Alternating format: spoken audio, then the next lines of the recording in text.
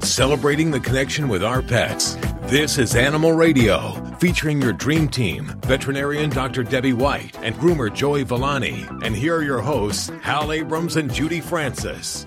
And today, at least according to the Grease Board, today we're going to find out why dogs are better than cats. Is this correct? That's what it says. I didn't make it up. But you wrote it up there, right? I know, because that's what the study shows.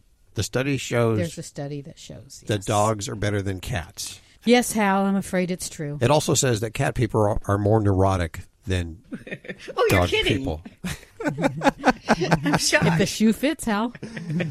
Okay, so cat people band together, listen on today's show because I believe they're going to condemn us. Is that what's going to happen? No. I have dogs and cats. I think they're both wonderful. Yes, me too. You're just as crazy as anybody else. So I don't think you're any more neurotic than I am, certainly. Well, thank you, Hal. I take that as a compliment. Yeah. Also on today's show, a guy who has put together a system to rent out animals. What is it? Borrow animals. Borrow, yes. Borrow like dogs? Borrow, yes. Borrow just for a while. If you want to go for a hike or a run, just borrow a dog for a couple hours. Huh. Yeah. That's weird. And I also see we have this bat guy, Robin Maya's, on the show today. Yeah, he's got some that's cool. Neat thing that they're doing from a movie set. Really? Yeah. It has to do with bats. You know, bats are so cute. Yeah, and it has to do with Superman and Batman movie. Okay, well, that's on the way. How about we find out what's going on in the newsroom? Oh, big story. One of the top 10 biggest cities in the country has just voted that no pets from breeders are going to be sold in their city. We'll tell you where it is. I hope it's a trend. We'll find out in just a couple of minutes. Let's go to the phones for your calls first. Well, good afternoon, Emily. How are you doing? Yes, I'm fine. Thank you. Where are you calling from today? This is Emily Gonzalez from California. Oh, I love it. So, Emily, how can we help you? What's going on? I got the whole team here for you. Yes, thank you so much. I do appreciate on what you're doing. But let me start first. I have a Maltese poodle mix, but she's tiny. She's a tiny kind of a white dog. And then she gave birth to 4 puppies, but the dad is a Chihuahua. And then had, the dad was a black one. So her puppies were 1 black and 3 white, all the same as her. Okay. So now my concern is she's kind of her puppies are so big, and they suck good with the milk, with her milk. And I'm feeding her goat's milk ever since she gave birth, goat's milk mixed with dry food. And then every 4 hours. But the mom has to have only once a day, the can said. Once a day, 1 tablespoon, and then mix it with I think 4 tablespoons. Dilute it with water. And then some are in the morning, I gave her oatmeal, hard-boiled egg, put a little bit, pinch of wheat germ. That's in the morning. So the rest are just her dog food. But I think she never gained weight or something. And now the puppies are 1 month. So I think she doesn't, one of the puppies have already tooth. One of the eldest puppies. Okay. Let's talk about our expectations for a recent litter being born. So we know that the demands that a mama dog is going to go through, they're going to eat at least twice as much as they used to when they're in the second half of their pregnancy. Once they start nursing, that can actually go up to as much as 3 times. And we're talking calories. So the challenge becomes, we often see that recently pregnant dogs, once they start nursing, it really sucks the energy off them. So it can be a problem for a lot of female dogs to actually hold their weight. So they tend to lose a lot of weight. That producing milk really takes a lot of energy. So some of the strategies I recommend, and rather than I think focus on what other things you can add to the diet, like the wheat germ and the oatmeal, would be really to focus on feeding a good quality puppy food to her. And dry and or canned is fine, but she's going to need to eat throughout the day. And for her right now, I would be weighing her and really watching her condition to make sure that she's not losing weight from where she was prior to the pregnancy. If so, and if she still has some interest in food, then we may need to increase her feeding amount. Now, we are getting, I will say, to the end of when we're, or not to the end, to the point when we're going to start, these pups are going to be weaned. So at 3 to 4 weeks is when really we're going to start offering the puppies some kind of food. So I usually recommend starting with a little canned puppy food and take a little bit of puppy milk. I'd prefer that over goat's milk, and mixing that in there, making that like a little oatmeal for the babies. Now, you can also use that canned puppy food for mom as well. But you're going to find that she's going to need to eat a lot to keep up with all of that milk. As far as one thing that probably isn't going to be a situation for you, but I do like to mention, because people who have large breed dogs don't always realize this.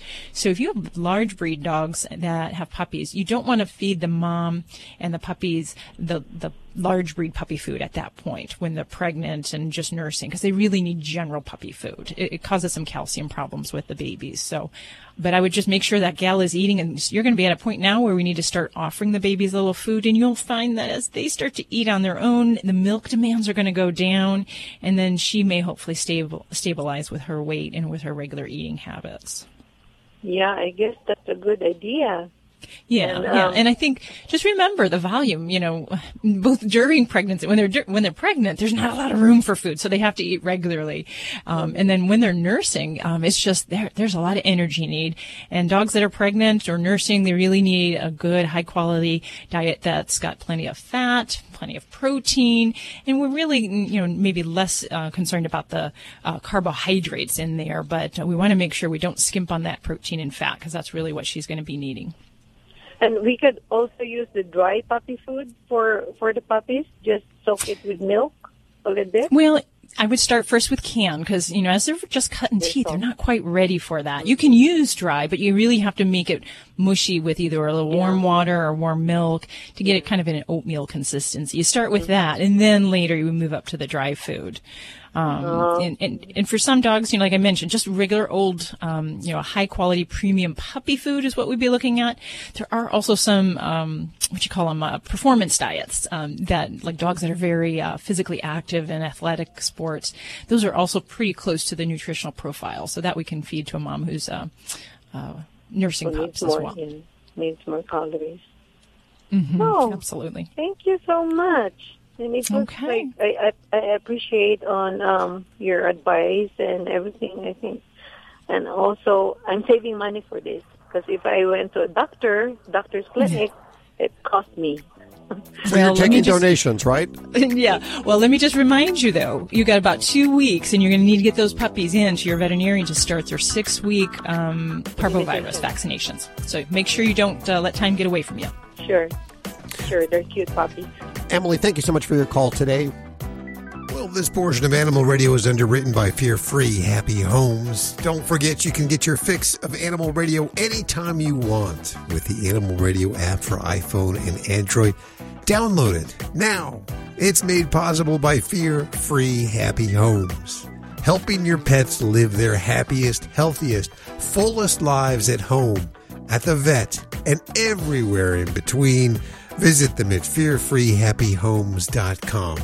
And thanks, Fear Free, for underwriting Animal Radio. You're listening to Animal Radio. Call the Dream Team now with the free Animal Radio app for iPhone and Android.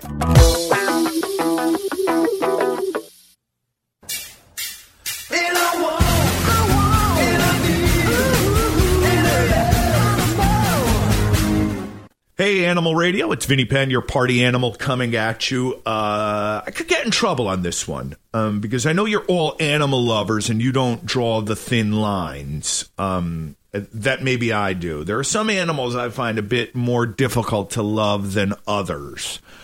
So if you want to come and get me, always feel free. Vinny at animalradio.com. I welcome your emails. I enjoy reading them, and I respond to every one of them. This particular subject, I may have even covered it loosely before, but I'm going to get a little bit more intricate right now, has to do with roadkill. Now, I know we're in the middle, the economy is tanking. I mean, we're as close to the Great Depression as we've been since the Great Depression.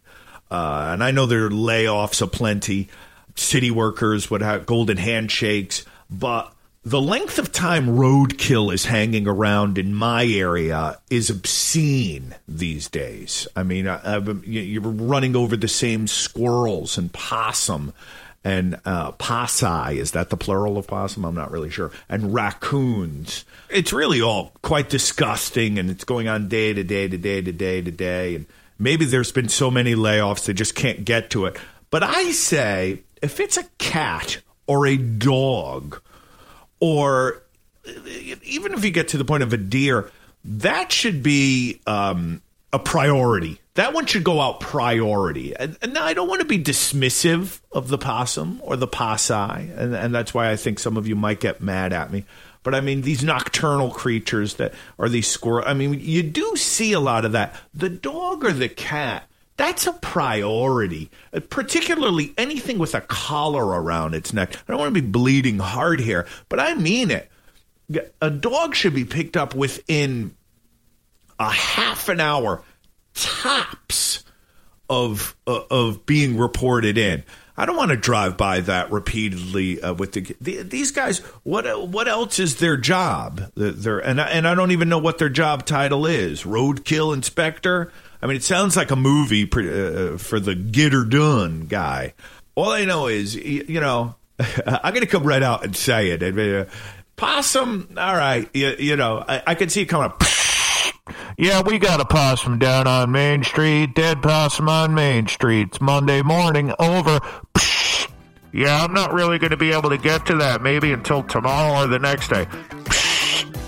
That's fine. As I said, it's a possum. You can take that day or two. All right, fine. But if you get, we got a dog on Main Street, that's priority, over. I want to hear that SOB come back. I'm on my way. Vinny Penn, party animal on Animal Radio.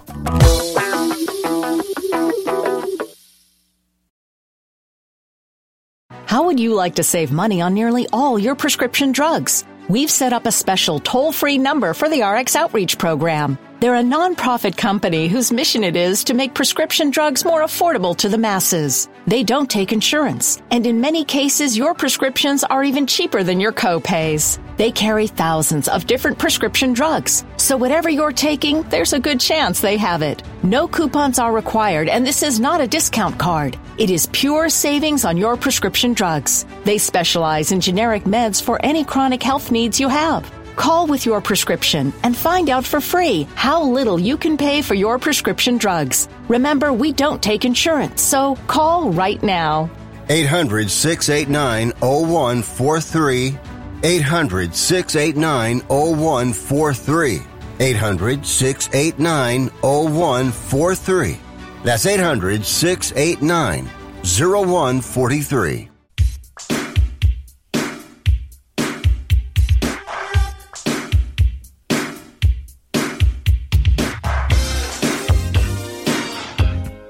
We're going to go back to the phones in just a couple of seconds for your calls. Don't forget you can ask your questions from the Animal Radio app for iPhone and Android, and it's a free download. This next guest here, Liam Berkeley, he's the founder of an organization called Bark and Borrow, and I think just the title alone, I was like, okay, we got to get this guy on the phone. I want to find out what he does. Liam, welcome to the show. Thank you very much. Thanks for having me, guys. How are you? Splendid. Tell us, what is Bark and Borrow? Yeah, absolutely. Bark and Borrow is a mobile app that connects busy dog owners to people that love dogs, want a dog, can't have one full time, but would love one whenever they can have one, whether it be an afternoon hike, a walk in the park, or even sometimes a long weekend. Well, where do the dogs come from? Yeah, so we connect borrowers, people that love dogs but can't have one, to owners that could do with a helping hand. And it really started because I moved over to the States. I was contemplating getting a dog with my girlfriend at the time, but I was working 11, 12-hour days, and it didn't make sense. She was in school and had a job on the side, so it really didn't make sense for us to commit to a dog at the stage of life we were at. So I started meeting people in my building, and I started meeting people on hikes here in LA, and they became familiar faces, and I would always attend to their dog first and play with their dog and end up talking to the owner. And after this kind of went on for a while, I ended up just saying, look, I go running 2 afternoons a week. I'd love to take your dog for a run. It makes it more enjoyable for me. And they said, yeah, of course, absolutely. Take my number. Just give me a call and we'll set it up. So as I was doing it, as I take their dog for a run, people would come up to the dog and pat the dog and talk to me and tell me how much tell me how cute my dog was and tell me how much they miss their dog. They either just moved here from the East Coast or they've just got a new job where they don't have time, or they've moved into a new apartment, which, for those reasons they can't have a dog. And I would explain firstly that it wasn't my dog, but then it kind of got me thinking. I thought, well, there's quite a few people that feel the same way that I do. They wish they had a dog. I grew up with dogs my whole life, and I thought, well, imagine if there was this platform that connected dog owners with people that love dogs just as much as the owner loves their dog. I mean, to me, it made sense. I was seeing people spending, $70 to $150 on getting their dog walked or having someone look after their dog at night, and I thought, why pay for that when there's someone that would love to do it for a short amount of time and not expect to get paid? It's just, how do you find that person and how do you establish that relationship? So I built out a platform and a product that let people connect and establish relationships. I wanted people to experience kind of what I was experiencing, being able to have a dog 2 afternoons a week when I go for a run. Like I said, I couldn't commit to one full time, but being able to have a companion when you go running or going down to the beach for the weekend with my girlfriend, it was perfect.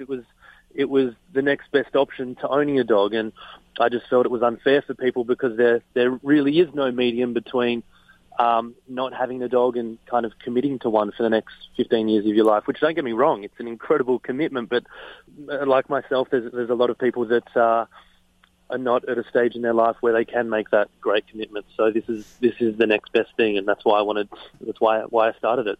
Well, it seems like a great idea, great concept and everything, but I'm always the Debbie Downer kind of guy. I gotta say, because you even said it yourself. You said after a while of visiting with this other dog, then you started to develop a relationship. The owner eventually lets you go with the dog solo. Yep. I guess this is really something that takes time to develop a trust in somebody.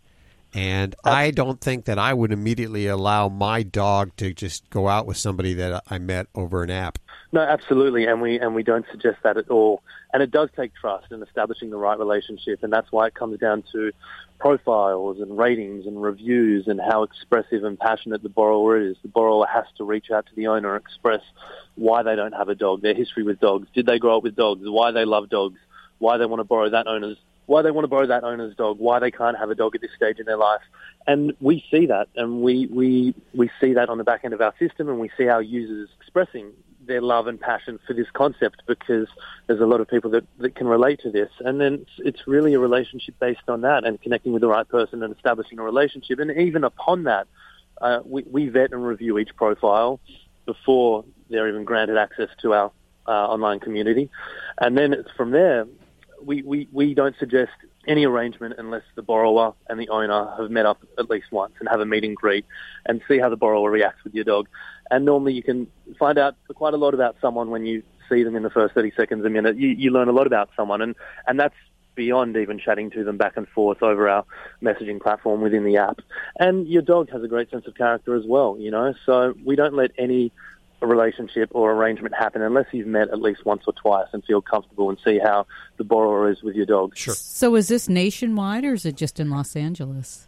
We're in the major cities. So we're currently we launched in November and we received an incredible response nationwide from obviously LA, San Diego, San Francisco, San Francisco, that's kind of the West Coast. And now we're also live in New York, Boston, Chicago, and Seattle as well. I think it's a great idea because there are a lot of people that just don't have time for an animal, that want an animal in their life. And I suggest that they go down to the shelters and help out at the shelters. But this is also another kind of pretty cool idea. To get your fix.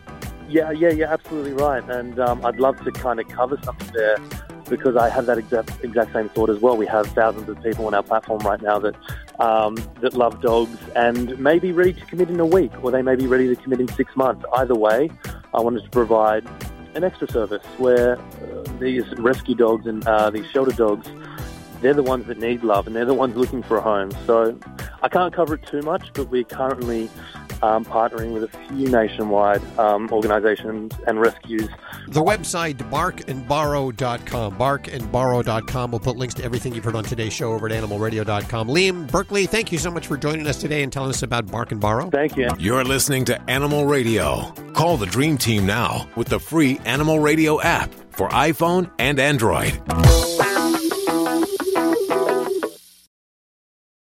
If you're living with diabetes and using insulin, you know the pain of pricking your fingers over and over again. Ouch! Well, by wearing a small remote device called a continuous glucose monitor, or CGM, you can reduce the pain of pricking your fingers. If you administer insulin 3 or more times per day or use an insulin pump, call now and learn how a CGM can help you. Painless. No more pricking my finger. No finger pricks. Convenience. They delivered it free and they took care of all the paperwork. You can reduce pain right away. Plus, it's accurate, easy to use, and helps you spend more time in range. And if you have insurance, you can get a new CGM at little or no out-of-pocket cost. Call now and get free shipping of your new CGM. Plus, we'll bill your insurance for you. 800-785-1673. 800-785-1673. 800-785-1673. That's 800-785-1673. This is an Animal Radio News Update.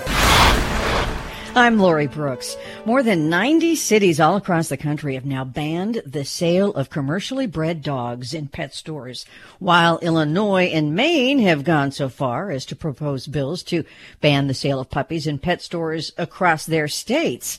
And now the biggest win, the latest one for animal advocates and animals, Boston has become the latest major city to sign legislation banning the sale of commercially bred animals. The new law prohibits the sale of dogs, cats, and rabbits from commercial breeders at both pet stores and on public grounds like parking lots and those outdoor flea markets. The new bill also encourages adoption from local shelters. The mayor of Boston signed that bill into law last week, the very same day it was passed unanimously by the city council there. A 26-year-old man has been arrested in connection with the death of an Iditarod sled dog after he allegedly ran his snowmobile into 2 of those huge sled dog teams during the race. At least 3 other dogs were injured. The snowmobiler denies that he intentionally drove into those sled teams, but was drunk and repeatedly went after them while on the snowmobile. Charges against him include assault, reckless endangerment, reckless driving, and 6 counts of criminal mischief. And a giant rabbit, this rabbit's so big, about the size of a terrier, has found a new home after being taken in by the SPCA in Scotland last month. Atlas is the rabbit's name. His previous owner decided they could no longer care for him, and then the shelter has spent the last month since searching for a proper home for this, what they call abnormally large rabbit. The new pet parent says his name is Atlas and that he feels like he won the lottery because there were hundreds of calls and emails from people all over the world who wanted to adopt Atlas, including from as far away as countries America, Japan, France, and Canada. But by the way, Atlas's new name is almost as long and as big as he is. The new owner has named him Attila the Bun Binky Master Jazz Paws, but calls him Addie for short. I'm Lori Brooks. Get more breaking animal news anytime at animalradio.com. This has been an Animal Radio News Update. Get more at animalradio.com. Well, you lucky dog, Animal Radio has kicked off the Every Pet is a Winner pet photo contest. Have you uploaded your photos yet? Every pet entered will be featured in a Fido-friendly magazine spread. One cat photo will be randomly chosen to receive the top-of-the-line Armacat Cat Treehouse condo. We put one of these in the studio almost 2 decades ago, and it's still standing strong. And then 2 dog photos will be randomly chosen to win the infamous Nina Ottoson dog puzzles. You know, if you have a smart dog, you'll want to engage those brain games. Okay, so it's so easy to enter. Go to animalradio.com/photo and upload your pet's photo. That's animalradio.com/photo. But you got to enter before April 30th. animalradio.com/photo. Well, hi, Denise. How are you doing? I'm good. How are you? Good. Where are you calling from today? Santa Clarita. California. Okay, so what's going on? Well, my dog, her name is Angel. It's a girl, and she's about 12 years old, I think.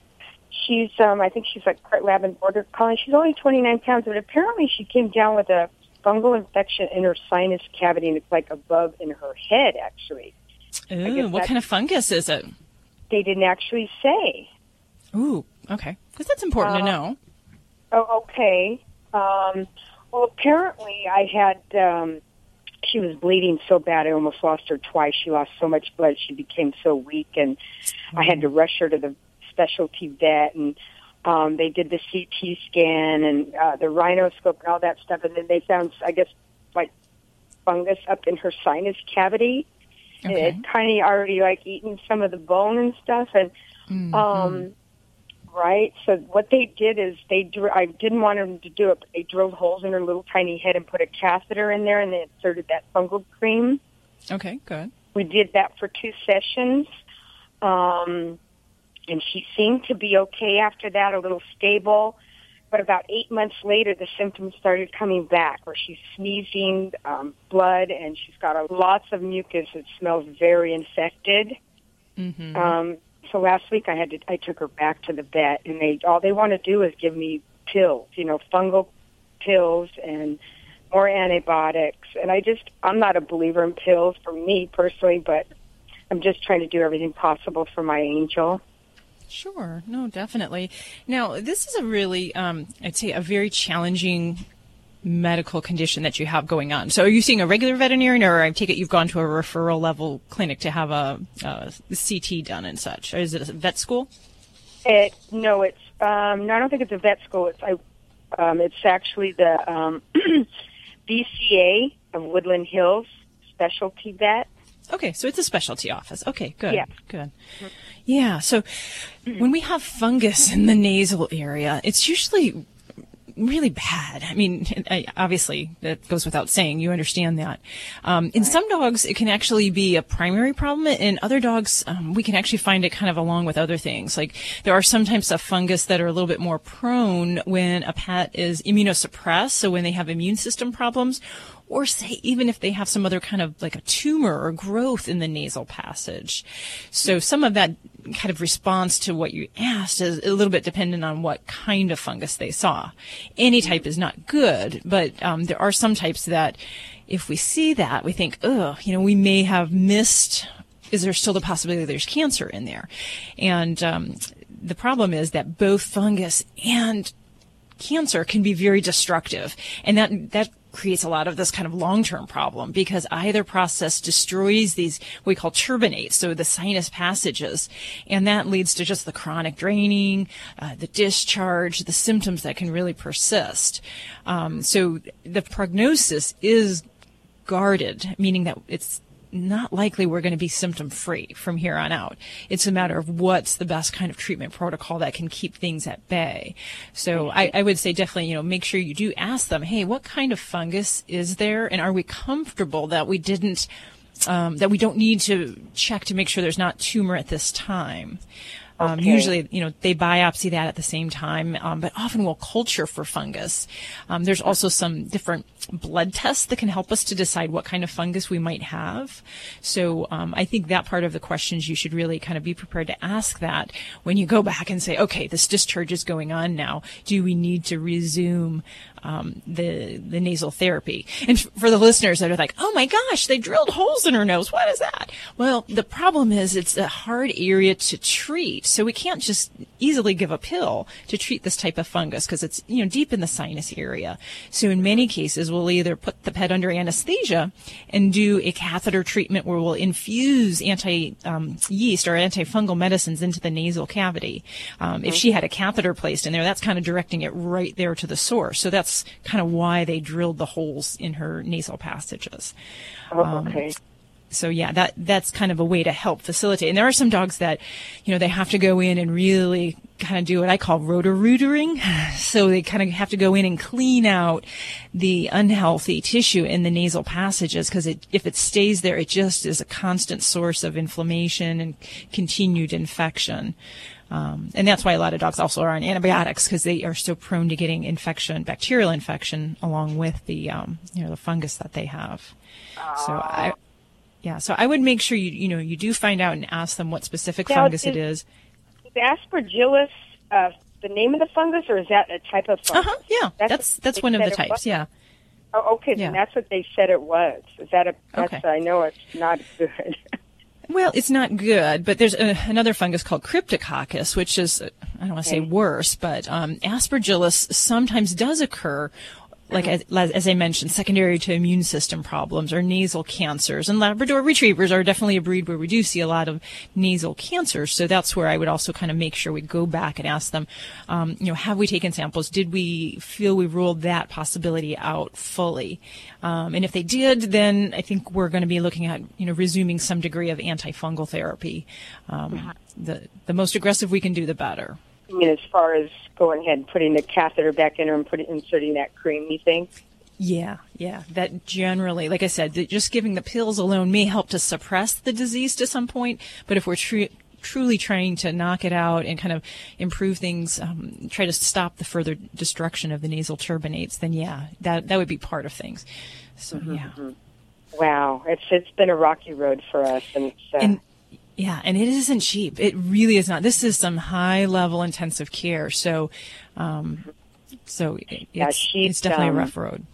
It is a rough road, honey, and the money is an issue. So that's the big thing. I mean, I finally had to, just force myself to go take her to the specialty vet with my credit card because, it's like I'm like I can't do this. I can't wait any longer. But I put it off. I did, but. Unfortunately, it has to be about the money. Yeah. Well, with some expectation if this is, and that's where I think a frank conversation with the veterinarians is this going to be the cycle? Is this all the good we're going to get from here? And then I think you just need to kind of make your decisions on what's the best choice for her and for you from there. Right. Okay. Well, my thoughts are with you and with little Angel, and hopefully we can get her feeling better. I appreciate your time, and thank you so much, hon. Thanks for your call, Denise. We appreciate it. You're listening to Animal Radio. Call the Dream Team now with the free Animal Radio app for iPhone and Android. Here at Animal Radio, the studio cats have been using the Armor Cat cat trees for 2 decades. And cats need to scratch, claw, and climb. And unlike any other tree, Armor Cat furniture is strong, durable, and really reliable. Armor Cat's best-in-class cat trees and beds all come with 6-month warranties. Go to armorcat.com. That's ARMARKAT.com. And give your cat the tree they deserve. And get 15% off using the code Animal Radio. You're listening to Animal Radio. Here's Hal and Judy. Hey, Wendy, how are you? Hi, I'm doing well, thank you. Where are you calling from today? From Viola, California. Where is Viola? Is that northern or southern? Well, kind of towards the middle. It's next to Fresno. Oh, next to Fresno. Okay. Yes. How can we help you? I have the gang all here for you. Well, I have a question. I have 3 weenie dogs, and I love them. I've had them all for between 6 and 13 years, and they sleep with me in bed. And however, I'm 7 months pregnant, and I have a new baby coming, my first baby. And my dogs like to jump up in the middle of the night if they hear a noise, and they'll start barking, and they'll jump off the bed and run out the doggy door to go see what's going on outside. And they do this maybe, twice a night or so. And my question is, how do I go about training them not to do that? Because once the baby gets here, they're going to, startle it by barking in the middle of the night or wake it up. So how do I go about training them not to do that? Okay. Well, this can be a complicated answer because a lot of this, you have to make some decisions about your future and your dog's future. The first thing is, are you going to try to maintain that relationship of having them all sleep in bed with you after the baby comes? Okay. No, I'm gonna set them up their own doggy spot when the baby gets here. However, I mean, That's something I need to work on too. That's definitely number one, and you've only got a few months to go. So this is a very complicated thing to turn around in a short period of time because there's a lot of factors going on. So that's the first thing. The second thing is you have unrestrained access for your dogs to go bark to their own delight outside, and barking is delightful for dogs. It is a self-rewarding behavior. So every time they do that, they're having a blast. They're having fun, and they also think they're doing a very important job for your household. So the sleeping situation is one thing, and then this access is going to be the other. So even if we say put them in another room, put them in kennels, they're going to bark, and they're going to bark because they've had this pattern of thinking they're doing their job and then enjoying the rewards of it is how they feel afterwards. So that's kind of the first thing, is training them now to where you want them to sleep and how your expectations are going to be about that. And if that includes kenneling them, and I hope that they are kennel comfortable so that this isn't going to be a big change for them, that's certainly one thing. If you're not going to kennel restrain them and confine them, then closing off the doggy door and starting that transition, at least at this point, is going to be very important. Because we want our dogs to bark when something is, upsetting, something startling, but not when, the wind is blowing, not when it's raining or someone's walking by your house. So that's going to be the challenge. And you got, as you were telling your history, you said weenie dogs. I was like, oh, this is either going to be about barking or aggression, because they're fun dogs, but they definitely have their little quirks when it comes to some of these behavioral things. They do. I don't mind if they jump up, but just don't start barking until you get out of the doggy door. Then you can bark. Well, you can't tell them that. That's not going to be an easy thing. So here are some of the things to think about. Number one thing is look at with this behavior as it's happening, and sometimes there'll be like a pack leader when it comes to barking. There's someone who starts the alert, and everyone else kind of joins in, and then realizing that it's a pack behavior, that one gets them going, and then they all join in, and it's kind of like a group fun. So we need to work on each of them and train them individually, but often I'll focus my efforts on that leader of the group. So a lot of that is working on focus and training them to listen and to sit at your command despite the distractions.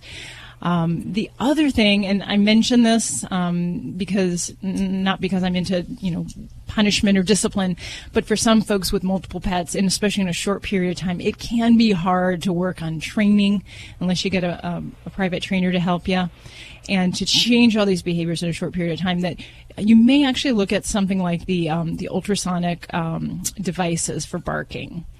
The bar collars in your situation, I don't really recommend. You've got 3 dogs. I don't think that's going to be the most helpful, especially because you got all these other factors of them all grouping together. But I have had some clients that have had success with the ultrasonic deterrence. The problem is some dogs get used to them after time, and it may stop them for a while, and then they become refractory and they'll start barking after they get used to that kind of sound that it doesn't hurt them, but it's meant to be a distraction and to irritate them. How does that work, the ultrasonic devices? Is that something they wear on a collar, or is that something I just plug in the house? It's something you plug in, and it's usually, I don't like it for like enclosed areas, like really small areas, but if it's for a room in a house, it can be helpful. Yeah. So it basically, it goes off as the dog makes a barking sound. It'd be the equivalent of having a foghorn and blowing it, but not having the whole household wake up. Oh, I see. Okay. I'll take that into consideration. Thank you. So, I didn't know about that. But by itself, this isn't going to fix it. But with all these other steps, I think you could certainly get some good headway with this. All righty.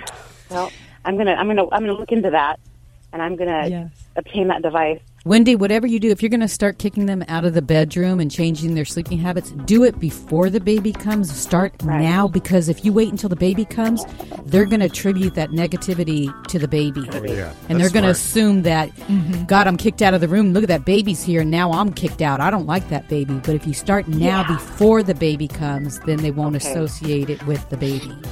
Okay, I'm gonna have to do that now. And the trick is, I'm supposed to just like kick them off the bed and not let them climb on the bed and just let them, because I have one, she likes to whine and sit there and cry if I don't let her on the bed. So I have to just let her do that until she's tired of it, right? Yeah, and recognize that the bed is the bed, but the furniture is the furniture. And in the dog's mind, they don't see those as different things. Be ready. Okay, I know. I'm in for it. I know. Thank you for your call, Wendy. Hopefully it'll be one of those picturesque scenes where you see the baby and the dog just hanging out and sleeping together.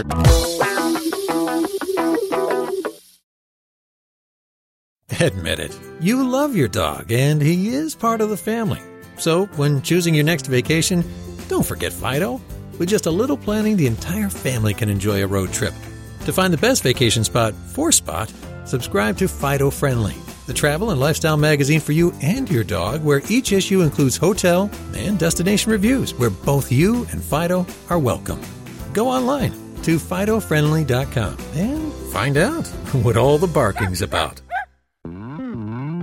Celebrating the connection with our pets. This is Animal Radio, featuring your dream team, veterinarian Dr. Debbie White and groomer Joey Villani. And here are your hosts, Hal Abrams and Judy Francis. Okay, you irate cat owners, this is the hour you're going to find out why they think we're neurotic and why dogs are better than cats.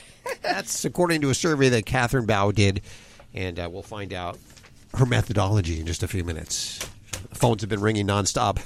Please stop until she gets on the air, okay? Let's find out what she needs to say first. Yeah, listen, hear her out. Yes. By the way, you cat people, we're an angry type, you know? We're Cat people are vocal, that's all. That's what we are. And I am, of course, I'm a cat person. Judy, you're more of a dog person, right? Yeah, that's my primary. I mean, I love cats, too. I've always had cats, but I'm kind of primary as my dog.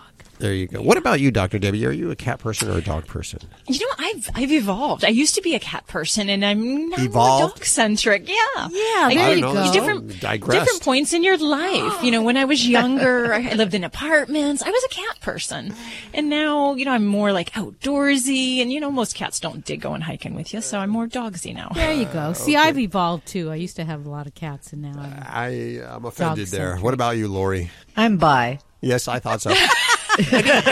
anything with four legs on it is your deal. Yes. Okay. Well, it doesn't matter. We're all crazy about our animals. We'd love to hear from you. And don't forget you can ask your questions from the free Animal Radio app for iPhone and Android. So this hour we're going to find out the whole deal about the cats and then being neurotic and everything. And also we're going to talk to Rob Myas, very charismatic guy, I understand, who's a bat lover. He loves bats. He's a little batty. He's very batty. Very batty. And he thinks they're misunderstood. And he has an auction where there's signed Ben Affleck memorabilia type of stuff. What is it? Bat House or something like that? It's actually from the set, Batman versus Superman. After the movie was filmed, they tore down the set and they actually used the props and made bat houses. Bat houses. And Ben Affleck and Zack Snyder, they both helped, and they signed a few, autographed them, and painted them. And they have like 113 of these bats houses that they are auctioning off to help the bat conservation and help these bats. Hey, I'm going to stick around for this. That's a great idea. Yes, it is. It is a great idea. We'll find out what he's all about in just a few minutes. But first, let's go to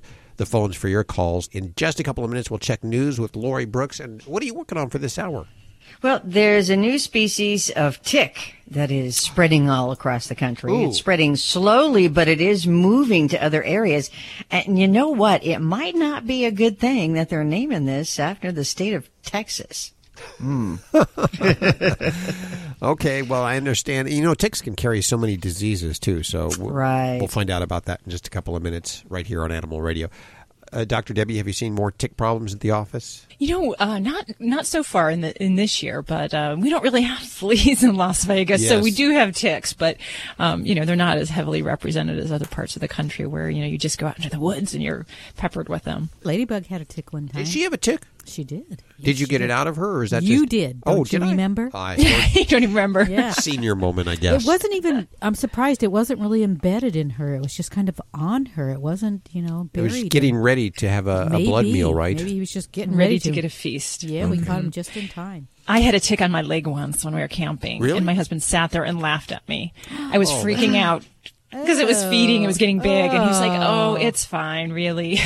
What a But guy. they generally have to feed for about 48 hours before disease transmission occurs. So he was just thinking it was funny because it had just relatively recently happened. You guys have a wild, wacky sense of humor. So did he help you remove it? Yes, he did. Yeah, because of course I was, panicked beyond reason, which, after looking back, it was silly. Ticks, I see them all the time at work, but I never saw them on myself. But that's what freaked me out. Well, they freak me out, too. I wouldn't want anything stuck in my blood, no matter how long. See, I remember being in second grade back in Virginia, and I felt something on my head, and I scratched, and I had a tick on my head, and I freaked, and I grabbed it and pulled it out and threw it across the classroom and just sat there and just went.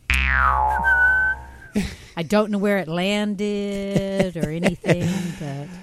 Is everybody right now scratching? Yeah. Oh, I got an itch right on my head again. It's TikTok on Animal Radio. TikTok.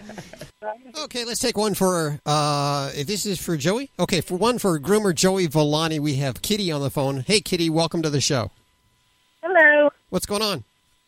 Well, I have a cat that is too fat. She doesn't groom herself.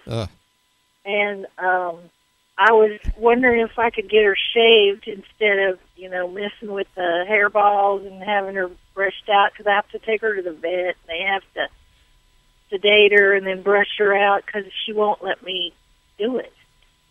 So she doesn't, she's not happy being groomed either, is that correct? No.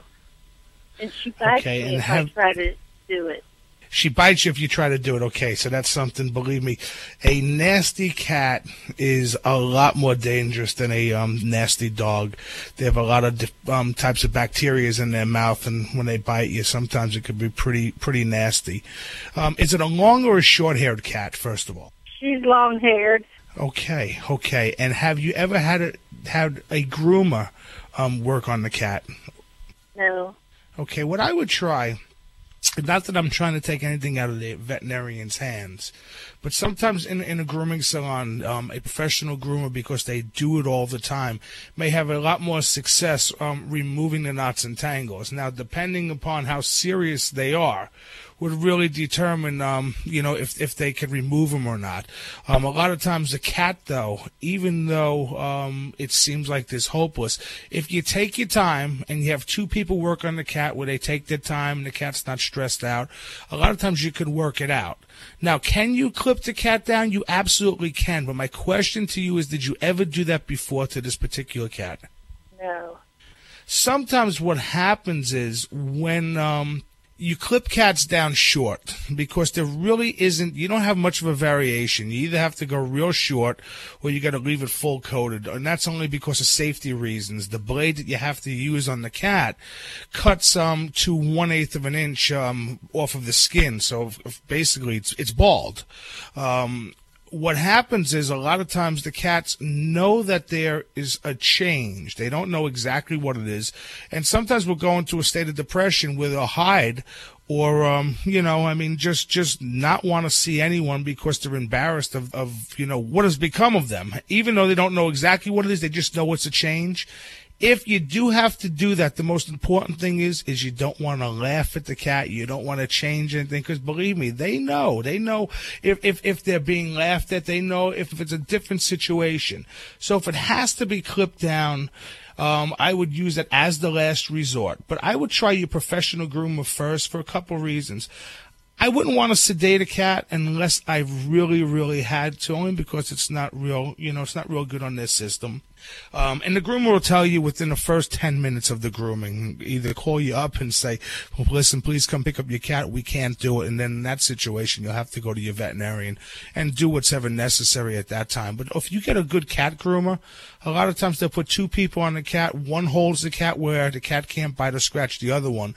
And after a while, if you take your time, sometimes they calm down a little bit, especially if it's in an environment where there's no dogs barking and it's a little bit quiet. And they'll calm down and sometimes like the professional grooming. And the good thing about that is it also may make the cat like to be brushed at home and, break that whole cycle. Okay, well, I'll try that. Okay, unfortunately, I wish I had a miracle spray that I could tell you about, but there's not. It's just just brushing and combing, And, I would try that first, and hopefully they can help you out there. Okay. Thanks for your call, Kitty. You're listening to Animal Radio. Call the Dream Team now with the free Animal Radio app for iPhone and Android. Hello, Animal Radians. It's Robert Semro, your Pet World Insider, here with this week's Animal Radio list, Pet Holiday Calendar Musings. So I love a good holiday celebration as much as the next person, especially if it might mean a day off or a family get-together. But as I was looking at the holiday calendar to make a few plans, I was shocked. Between this day being celebrated and that month celebrating this, it turns out that practically every day, week, and or month is filled with celebrations. And a quick look showed me more than 40 special month decrees like National Pet Month, Pet Cancer Awareness Month, and so much more. And when I add in the special days or weeks like National Dog Party Day, Dress Your Pet Day, Pet Theft Awareness Day, and more, I add an additional 75 plus holiday celebrations for pets. But since you can never have too many holidays, I figured I'd suggest a few that I know we are desperately missing. That's right. Make your pet a homemade treat month. Seriously, nothing says I love you and cherish you like a homemade treat or 12. That's right, find a simple, fun, and healthy treat to make your pet. Dog owners, I've shown you on our YouTube channel numerous healthy, simple, and inexpensive treats that you can make at home. And if it takes creating a special declaration month to get you to try it, so be it. Additionally, I get asked so often about which treat is the safest or the best or the healthiest. For me, the answer will always be the safest treat is the treat that I personally prepared, and I know exactly what went into it. The next month that I want to add to the special pet month calendar is a month that celebrates people making a difference for animals in the world month. That's right, a month that celebrates all of the scientists, researchers, rescuers, rehabilitators, and daily caretakers of animals in need. Sure, we have awareness months for breeds and causes, but the people putting their time, effort, money, and passion behind these organizations and efforts deserve a month of giant thank yous. Let me be the first to say to you all, and I know many of you listen to Animal Radio, thank you for all that you do for the animal world. It makes a huge difference, and you and your efforts are appreciated. Finally, this last one is a little bit self-serving, but I believe that there should be an Animal Radio Month, one that celebrates all of the wonderful animal people, experts, and devotees who have made this show something special for so many years.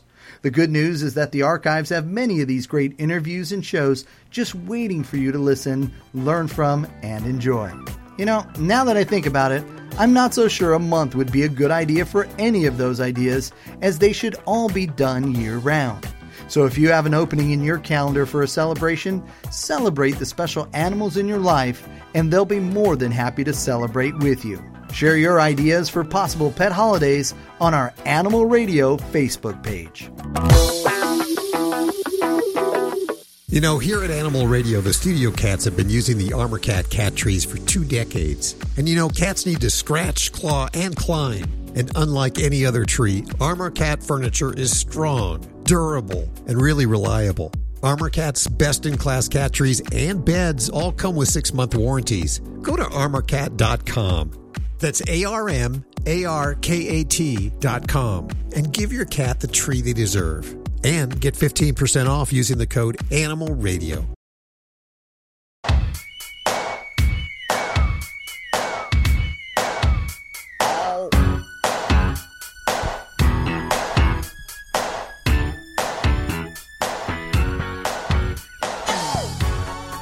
If you've spent any amount of time at our Facebook page, the Animal Radio Facebook page, you've seen many videos of bats, rescue bats. They're our friends. You know what? They're so cute, and I think a little bit misunderstood. People freak out immediately, but they're so cute, and their little beady eyes staring up at you in these the little one actually videos. Looks like a little dog. It's like called a flying fox or something, and it looks like a dog. They're so cute. They're real cute. Yeah. You know who we have on the phone with us? TV personality, conservation biologist, and bat expert, author, executive director of the Organization for Bat Conservation, joining us, Rob Mayes. How are you doing? Great. Thanks for having me on. First, you're kind of a batty guy also, aren't you? Yeah. I've been studying bats for 25 years. Why the intrigue? You know, I I think one of the reasons why is that there's so many different kinds, and they're found all over the world. They eat so many different kinds of things. They're incredibly ecologically and economically important, and people know none of that. People know that bats are blind, they're going to suck their blood, and they're going to build a nest in your hair. That's what people think. The hair, that was the one that always got me. So they're misunderstood is what you're saying also. Right. So bats are not blind. Bats in the United States primarily all eat insects, and as a matter of fact, they are the primary predators of nighttime insects. And one bat could eat up to 5,000 insects a night. So bats are incredibly important to us, and economically, they eat tons of moths and beetles that destroy our crops, our forests, and our gardens. I heard somewhere they were responsible for tequila. That's right. So bats are also pollinators and seed dispersers of hundreds of species of plants. So dates and figs, banana, mango, pineapple, they all rely on bats. And agave that we make tequila from is only pollinated by bats. Wow. There you go. Think about that next time. There's only like 2 varieties in the world, 2 species in the world that are actually bloodsuckers? So three, right? Okay. So there's 1,300 different kinds of bats in the world, and 3 of them are vampire bats. They live in Central and South America. They're small bats. They're actually very similar to the size of most insect-eating bats in people's cities. And they feed almost entirely off of cows. Cows? They go up and they make a really small bite off on cattle, drink about a spoon's worth of blood, and what's really interesting is they have an anti-clotting enzyme in their saliva that helps to keep the blood flowing as long as they keep licking. They lick a spoon's worth of blood, and then they walk away and fly off. I guess a cow does it leave like a big welt on the cow? It's a tiny little small pinprick of a hole, and it clots up right away. That's like a mosquito, right? A mosquito does that. I wonder if cows can even feel it. They probably don't feel it much because they're also being bit by lots of insects in the tropics. So remember, this is like, southern Mexico and Central and South America. So they're always being bit by big insects and birds and all kinds of things. Would I be able to buy some bats or raise bats to help combat mosquitoes in my area? Good question. Unfortunately, bats do easily fly away. So if you tried to relocate bats, they would fly away. What you want to do is you want to put up a bat house in your backyard or in your neighborhood. That gives local bats a safe, warm, dry place to raise their babies. And during usually spring, summer, fall, bats use bat houses. They would typically live in dead or dying trees, but in most neighborhoods, dead and dying trees are cut down.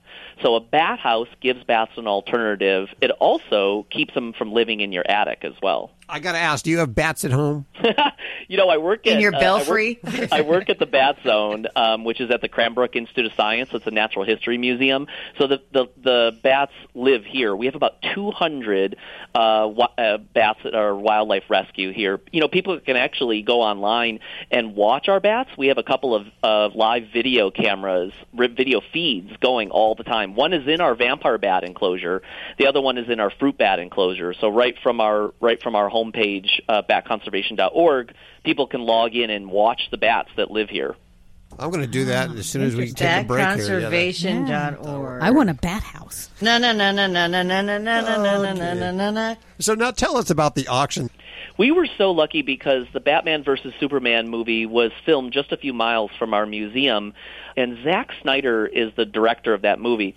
Well, he found out that bats were dying from an invasive fungus. It came from Europe. It landed here in the United States about 10 years ago, and it slowly spread across, actually kind of quickly spread across the United States. And when he was filming here, it had just been announced that this fungus got into Michigan and got into Wisconsin, where he's from. And what happens is the fungus grows in caves and mines, and when the bats hibernate, the fungus grows on them. If it's there, it wakes them up too many times, and they end up starving before the winter is over. Currently, that fungus is in 30 states, 5 provinces in Canada, and about 1 million bats a year are dying. It's going to be the biggest wildlife catastrophe in North America in the last century. So Zack Snyder, the director of Batman vs. Superman, hears about this and says, what are we going to do about it? So he contacted our museum, and I went to the set, and we talked all about protecting bats, and one of the key things is putting up a bat house. And he said, what if we built bat houses out of the movie set? And so we built 113 bat houses out of the movie set, and we had a day where the cast and crew painted them, built them, painted them, and a bunch of them are autographed as well by Ben Affleck. Amy Adams built and painted some of them. Zack Snyder did too. And so currently, right now, we're auctioning those bat houses off to raise money to help combat white nose syndrome, this fungus that's killing bats, and especially to help support our wildlife rescued bats that live here that are our educational animals. Okay, we are with the very batty Rob Myers, and we're going to take a quick break. We'll be back. You're listening to Animal Radio. If you missed any part of today's show, visit us at animalradio.com or download the Animal Radio app for iPhone and Android.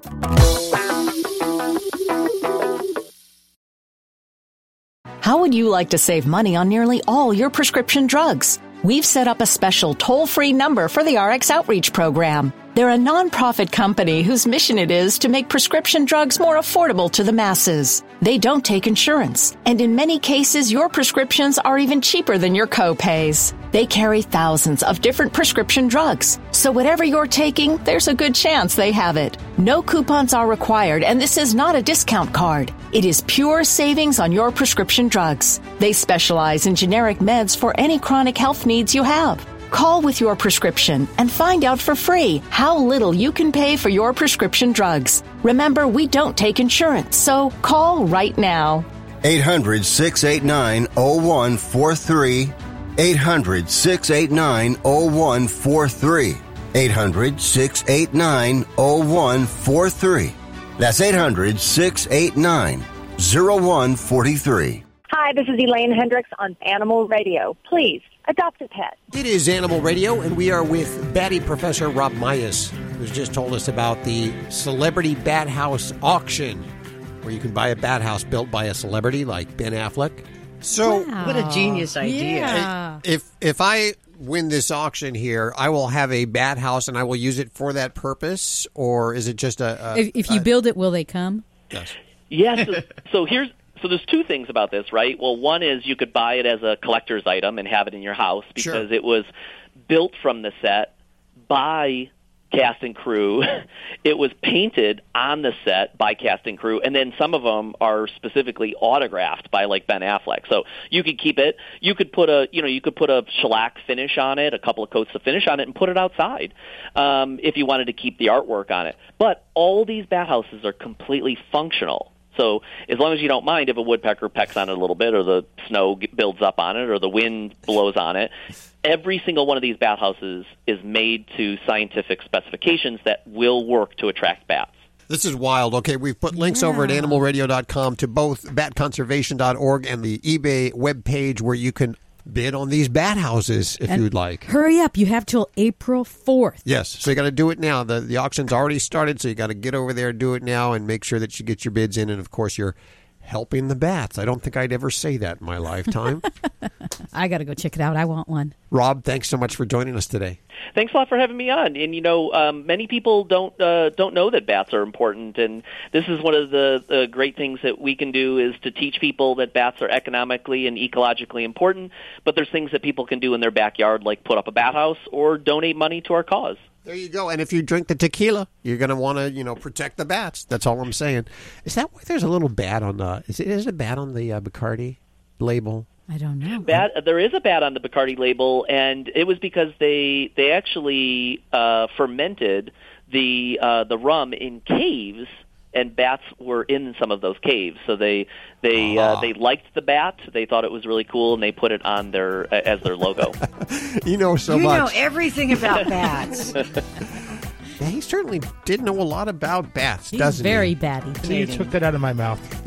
You're listening to Animal Radio. Call the Dream Team now with the free Animal Radio app for iPhone and Android. Hi, this is Paul Reiser, and you're listening to Animal Radio. And every minute you're here, you're not harming someone else. I don't know what that means. If it's usable, use it. Otherwise, cut it and get out. This is an Animal Radio News Update.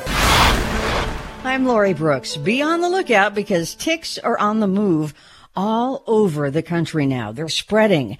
New research out of Kansas suggests that the Lone Star tick, a bloodsucker named after the state of Texas, is nearing the Colorado border now. Until recently, researchers believed that the Lone Star tick was pretty isolated in the eastern third of Kansas. Ecological models had suggested climate change has expanded the amount of habitat in Kansas, which is now suitable for the Lone Star tick, which, by the way, is a vector to numerous diseases. Felix the cat, who happens to be a girl cat, has been working like a dog catching vermin from a train station in England, and she's been rewarded now with the official title of Senior Pest Controller. That title comes with her own ridiculously cute uniform, which is a bright yellow cat safety coat, and her own official name tag. They say Felix arrived at the station when she was only 9 weeks old and has since spent thousands of hours keeping the platforms free of things like pigeons, rats, and other train station intruders that passengers don't want to see. During her downtime, Felix is often seen watching over staff in their cozy ticket office or sitting next to passengers on benches waiting for their next train. I'm Lori Brooks. Get more breaking animal news anytime at animalradio.com.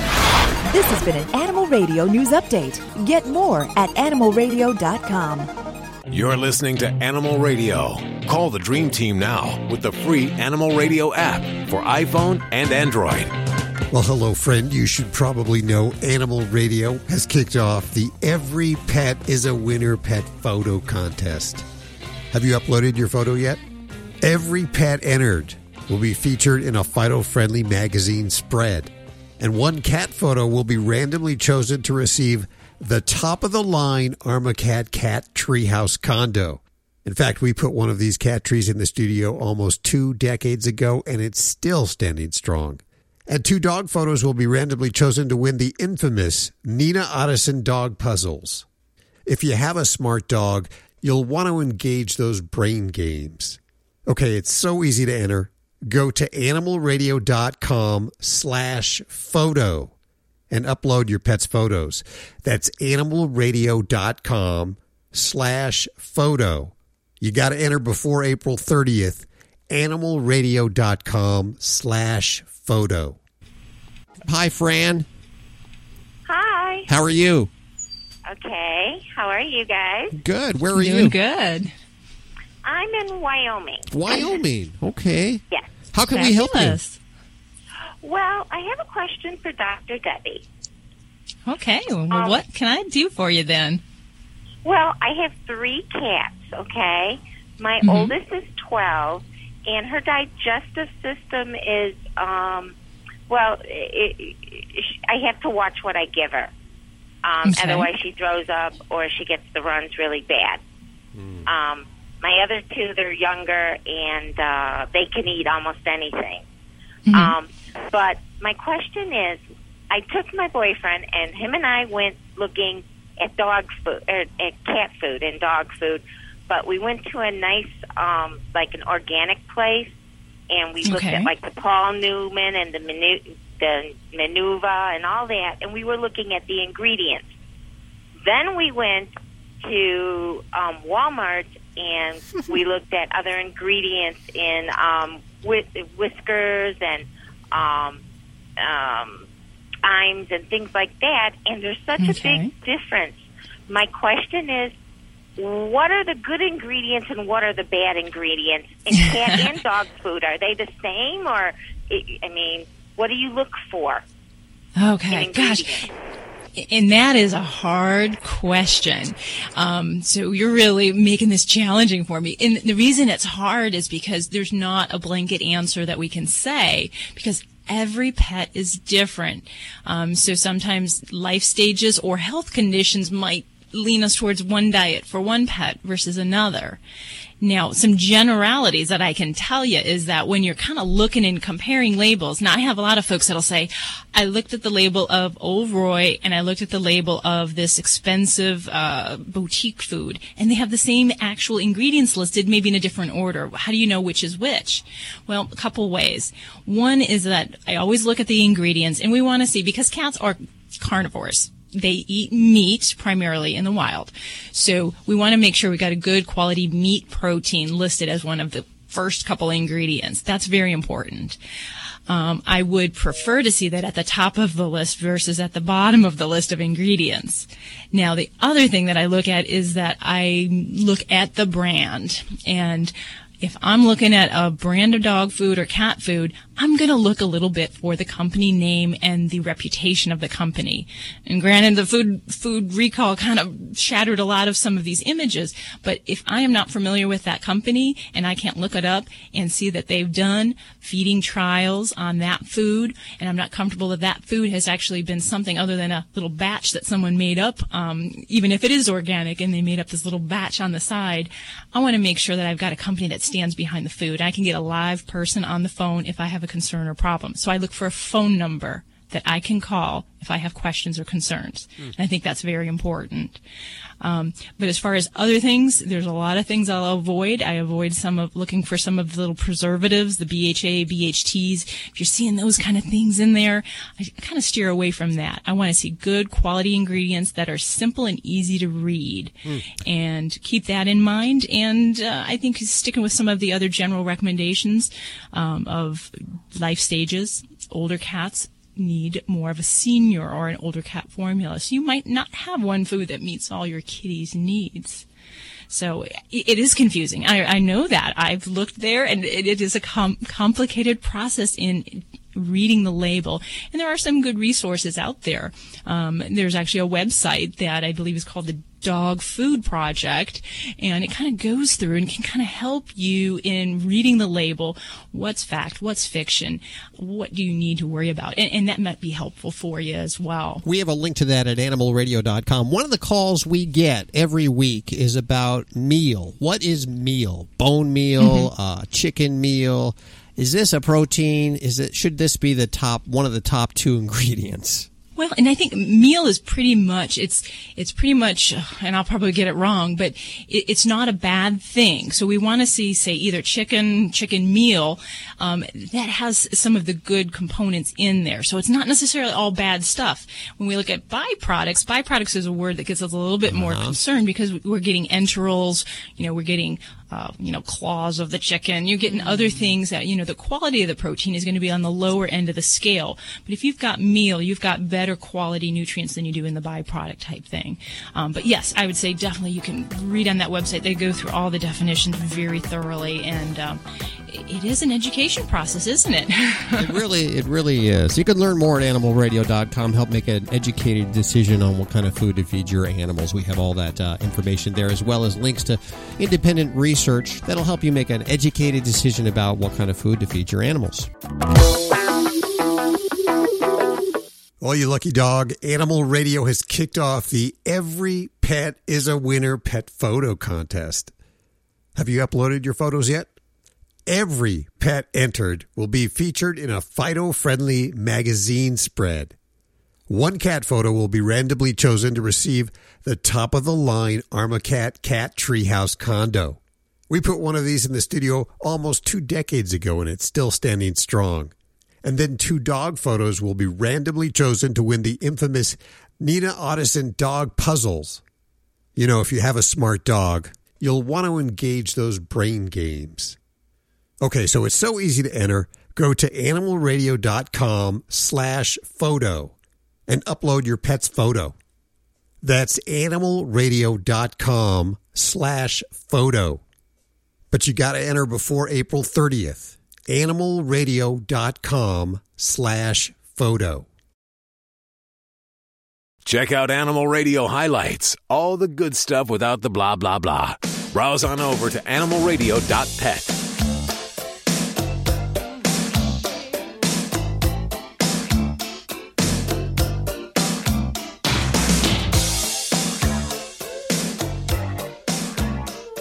It's Animal Radio, celebrating the connection with our pets. Some might call us crazy, a little over the edge. We love our pets a lot. I love my cats a lot. Too much, Hal. Well, you know what? You're kind of a dog person anyway. I am. More I'm than more than a cat You person. can't love them too much. Yes. Well, you think I'm a crazy cat guy. I know that. You are. You Are think? you? Well, damn straight. Oh, you don't know the half of it. They say that, there's actually been a couple of studies that say that cat people are just a little more nutty, a little more neurotic than dog people. You fit the bill, Hal. The shoe fits. Definitely. Okay, so you are a cat person. I believe that totally. I just saw a study a couple of weeks ago from Manhattanville College done by the assistant professor, Catherine Bowe. And she works over the psychology department over there. And they did a study that may enlighten us a little bit about cat lovers and dog lovers. And we welcome her to the show. Like you. And me. Yeah. How are you doing, Catherine? I'm great. How are you? Very well. So what did the study exactly tell us? So I was looking at pet ownership and happiness. I'm a happiness researcher by training and a pet owner. And so first I was just looking to compare people who own pets and those who don't. Are pet owners actually happier than non-pet owners? And for the most part, I didn't really find many differences there. I did find that pet owners were higher in life satisfaction than non-pet owners, but across all other domains of well-being, I didn't really find any differences. Happiness, positive emotions, negative emotions. So then I thought, well, what about the type of pet people own? So I looked at cat owners and dog owners. And there I saw a much clearer pattern that dog owners were happier, more satisfied with life, experienced more positive emotions, fewer negative emotions than cat owners. Okay, so you're saying dog owners are more happy. What constitutes happy anyway? Because that's very subjective. Well, in psychology, we tend to think about it as having two main factors generally. There's the cognitive component of more life satisfaction. How do you evaluate your life overall? As well as the more emotional component about how many positive and negative emotions you experience and how intense they are. So we tend to think of happy people as having high life satisfaction, experiencing lots of positive emotions and not very many negative emotions. Sure. So the dog owners seem to be more happy. Is there a reason why? Well, we looked at a few different possible variables. One is personality. So we see also personality differences between dog owners and cat owners. So, for example, dog owners tend to be more neurotic, less neurotic, like you said, and more extroverted. And we find that those are associated with happiness. So that's partially explaining why we're seeing these differences between cat and dog owners. Do dogs make you less neurotic, or do less neurotic people choose dogs? It's impossible to tell just from this study, but I tend to think it's probably a little bit of both. That probably our personality traits, in part, tend to predict what type of pet we're drawn to. So maybe if you're more extroverted, you're going to want a dog that you're able to walk around and meet new people and all those sorts of things. Whereas maybe if you're more introverted, you're going to want to own a cat. But I could also see how owning a pet could actually influence your personality. Our personality is not fixed. So maybe that if you are not particularly extroverted, but you adopt a dog, now suddenly you're walking your dog, you're meeting people in a neighborhood that you've never seen before, and maybe you're becoming slightly more extroverted. Boy, that's me to a T. That's and the cat thing about neurotic really describes you, Hal. Is there any research about which of the sexes are drawn more to cats and which are drawn more to dogs? Not that I'm aware of. In my study, I didn't really find any differences there. So how are people reacting to this study? Are they saying hogwash, or what are they saying to you mostly? Yeah, a lot of cat owners are very upset with me. And I'm actually a cat owner myself. I love cats, so I don't take this to mean that cat owners can't be happy or anything like that. I consider myself a very happy cat owner. But there definitely seems to be a rivalry between cat and dog owners, and cat owners haven't been super happy with my findings. So you're working on a brand new study, is that correct? Yes. And what is it again? So I'm doing a longitudinal study where I'm following people over the first year of pet ownership to see if people's happiness changes over that first year of pet ownership. So like I said earlier, we didn't really find many differences in happiness between pet owners and non-pet owners. And maybe part of the reason for that is that pet owners have sort of adapted to owning a pet, so they've gotten used to it. But maybe when you first adopt a pet, you get kind of a boost in happiness from that. So I wanted to see if we see that pattern in a sample of people who just adopted a pet. Will you please keep you're doing some valuable research. Yes. Yeah, I like your rescuing job. pets. Please keep up the great work and keep us posted as to the results of your next study. Will you do that? Sure. Thank you so much. Assistant Professor Catherine Bowe of the Psychology Department at Manhattanville College. And you know what? I think if my cats didn't demand so much from me, like feedings at 3 or 4 in the morning and to slave after them, that I'd be a happier guy all around. Well, you can set some boundaries and rules, restrictions, Hal. You don't have to get up 5 times a night to feed your cats. See, like I said, you're not a cat owner. I would tell these upset cat owners, get a dog and it'll balance you out. It'll make you happier. That's right. There you go. Now, wasn't that fun? I had so much fun and I learned so much today. And I know. I learned a lot today. You know what? I don't mind being that neurotic cat guy. And I don't mind being that happy dog girl. Whatever it takes, right? Thanks for joining us today. Remember, you can get your fix over at animalradio.com, and don't forget to download the Animal Radio app for iPhone and Android. We'll catch you next week right here for more Animal Radio. Bye-bye. Bye. Bye-bye.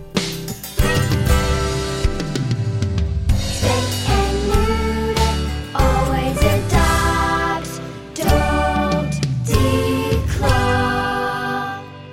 This is Animal Radio Network.